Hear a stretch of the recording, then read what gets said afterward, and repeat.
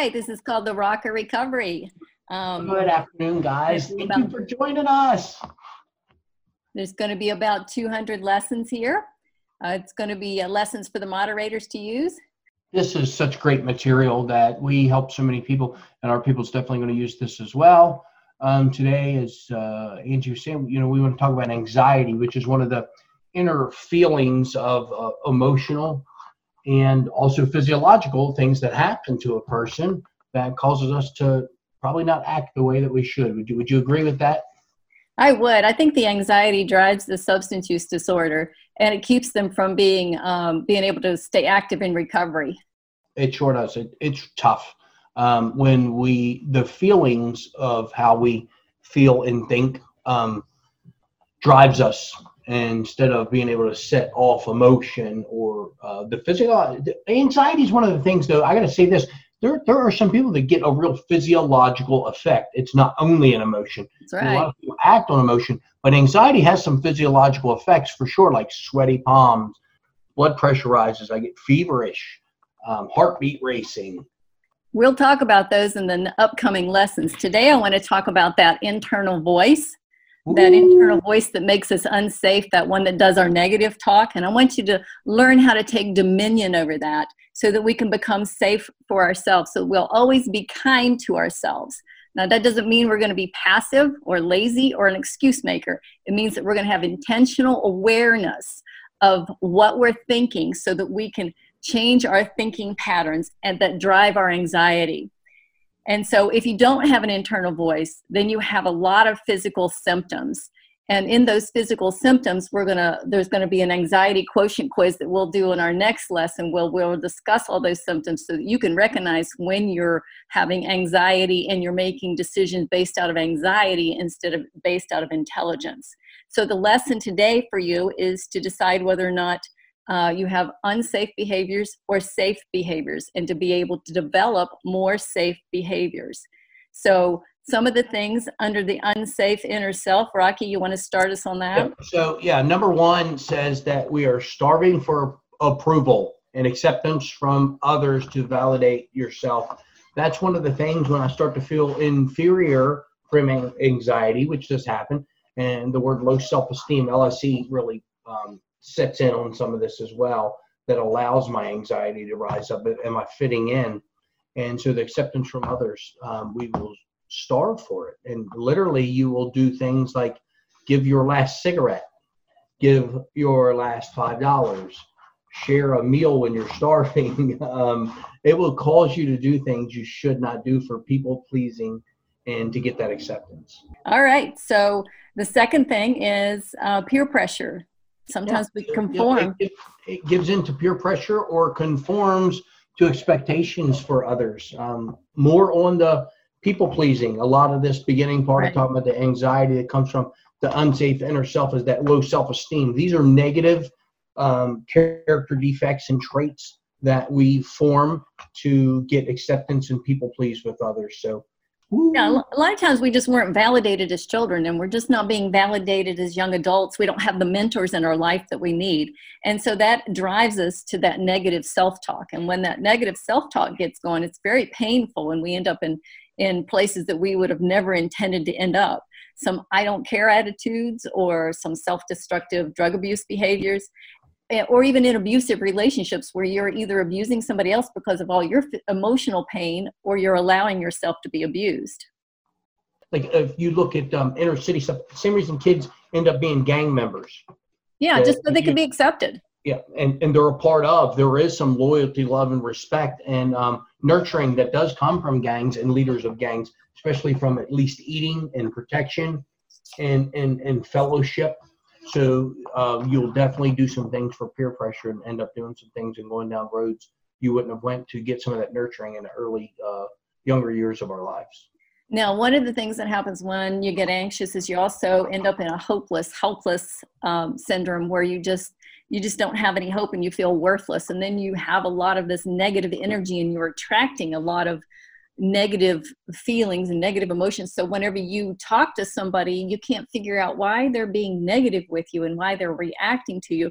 But it's that inner energy that you've got going on, where you've got the self-pity and the whining or the pouting or the brooding, and that just kind of leaches out of us and kind of causes other people to react to us. Yeah. And so we're on number 3, right? We are down to number 10. Oh, gosh. Okay, Yeah. number 10. Stuck in a trauma cycle, subconscious patterns of dysfunction trigger Yes. Inner core response. Yeah. Yes, I'm working on a trauma recovery book. And what I've found is that 95% of our thinking is subconscious. So whenever something happens that triggers one of those trauma wounds, it's automatic, and then our response is exaggerated. So like if I had a trauma wound with being rejected, then if anybody just barely rejects me, just maybe they're having a grumpy day, I'm going to go immediately to those inner core responses, those exaggerated emotions like self-pity and whining and grieving or anger or fear. I'm going to go real intense in those emotions. And instead, what we're going to learn how to do through this series is how to retrain that inner core, so you're not always being traumatized by simple things, but you go back and you deal with those underlying traumas. Yeah, exactly. One of the huge issues in the last 2 years, 3 years, was the proof of early onset traumas that have happened that are indicators for addiction. So it seems like you said in the high 90s, 98% or something of all people that end up with addiction have had some kind of trauma that it's been unsettled that allows them to have negative outlets into their futures. And for many of us, that's alcoholism and addiction. I found personally there's a high number of 60 to 80% that were sexual misconduct traumas with men and women. I know, and that's very painful. That's very painful. We have to be able to heal from those wounds. Otherwise, they're going to drive all of our behaviors. And most of us end up coping with alcohol and drugs early on. It's sexually molested when you're 6. By the time you're 10, that you have an outlet of alcohol and drugs, and that just continues on in your life. So when we have all that unresolved grief from some sort of sexual trauma or trauma as a child, or even trauma through divorce, yes, then we have a lot of fretfulness, anxiety, fear, anger. And sometimes anger is rooted in pain, but we just dart to that anger to be able to cope. Yep, absolutely. And then but then there are some safe inner self. Yes. I want you to listen to your feelings as your teachers, because when we listen to our feelings, now they have no intellect. They're stupid. Our feelings are stupid, but they can teach us what's going on inside of us so that we can start resolving that. One of the great, I love that, listen to your feelings as a teacher, because it was taught to us, and we talk about a lot in recovery about, wisdom is learning from somebody else's experience, not having to have our own bad experience. So if you could listen to those feelings and not get negative outlets from them and say, a lot of times anxiety, well, I'll drink. Well, no, if I have anxiety, what's going on with me? Why I have this anxiety, and let's deal with that. So listen to them as teachers. I think that's really important. So I want you not to speak negatively about yourself or to yourself. I want you to don't put yourself down. Yeah. And then start coaching yourself. I can do this. I can do this. And if I stumble, I can get up and I can try again because I'm worth it. And that's when you're going to start learning to really overcome your battles. Yeah, so be gracious and kind to yourself. Yeah, there's no reason for us to not be kind to ourselves. That kindness needs to be the rule. And everything that comes out of your mouth that's a little snippy, just rewind it. Just say, wait a minute, let me say that differently. And just start developing a habit of kindness so that you're all the time kind to yourself. I've had an injury for 21 years, and it took 18 years to figure out what the root to it was. And now the last 3 years I've been working on recovery with it, and I probably still have another year or so. So you may have a lot of time to dig, to find those root issues, but just don't give up. And then once you find those issues, you may have a little while to be able to try to unravel them in recovery, and just keep working at it. You're worth it. Just keep working at it. And then you can be secure along this path, knowing who you are in Christ. You can strive to find that inner peace and to find a balance in yourself. And once we start overcoming our anxiety, then we're not so out of balance. We're not so easily touchy. We're not being pushed around. Let's see, you're on number 9, right? Can regulate emotional pain and rebalance quickly. That's something we need to learn to do. Yes. Yep. regulate your emotional pain. Don't wallow.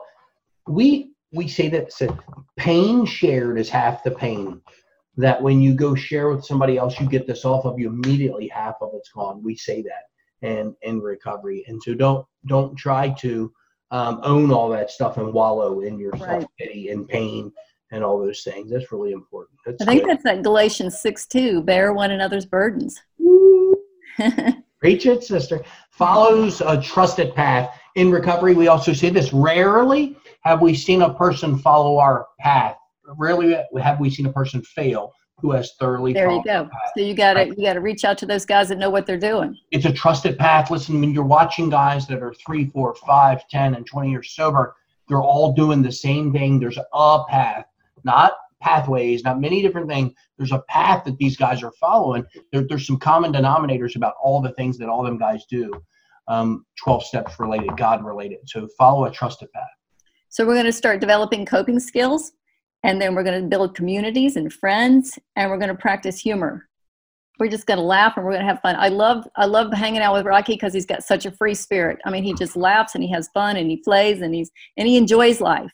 And if you hang out with people that enjoy life and that know how to be funny, then you cannot be so serious and stuck in your head with a lot of anxiety. The big book says we are not a glum lot. We are not a glum lot. Like, you're supposed to have fun at this. It shouldn't be drudgery. Like, the struggle is not real. Like, we were born to thrive, not just survive. And so, yeah, definitely have some fun at this. Enjoy life. Have some fun.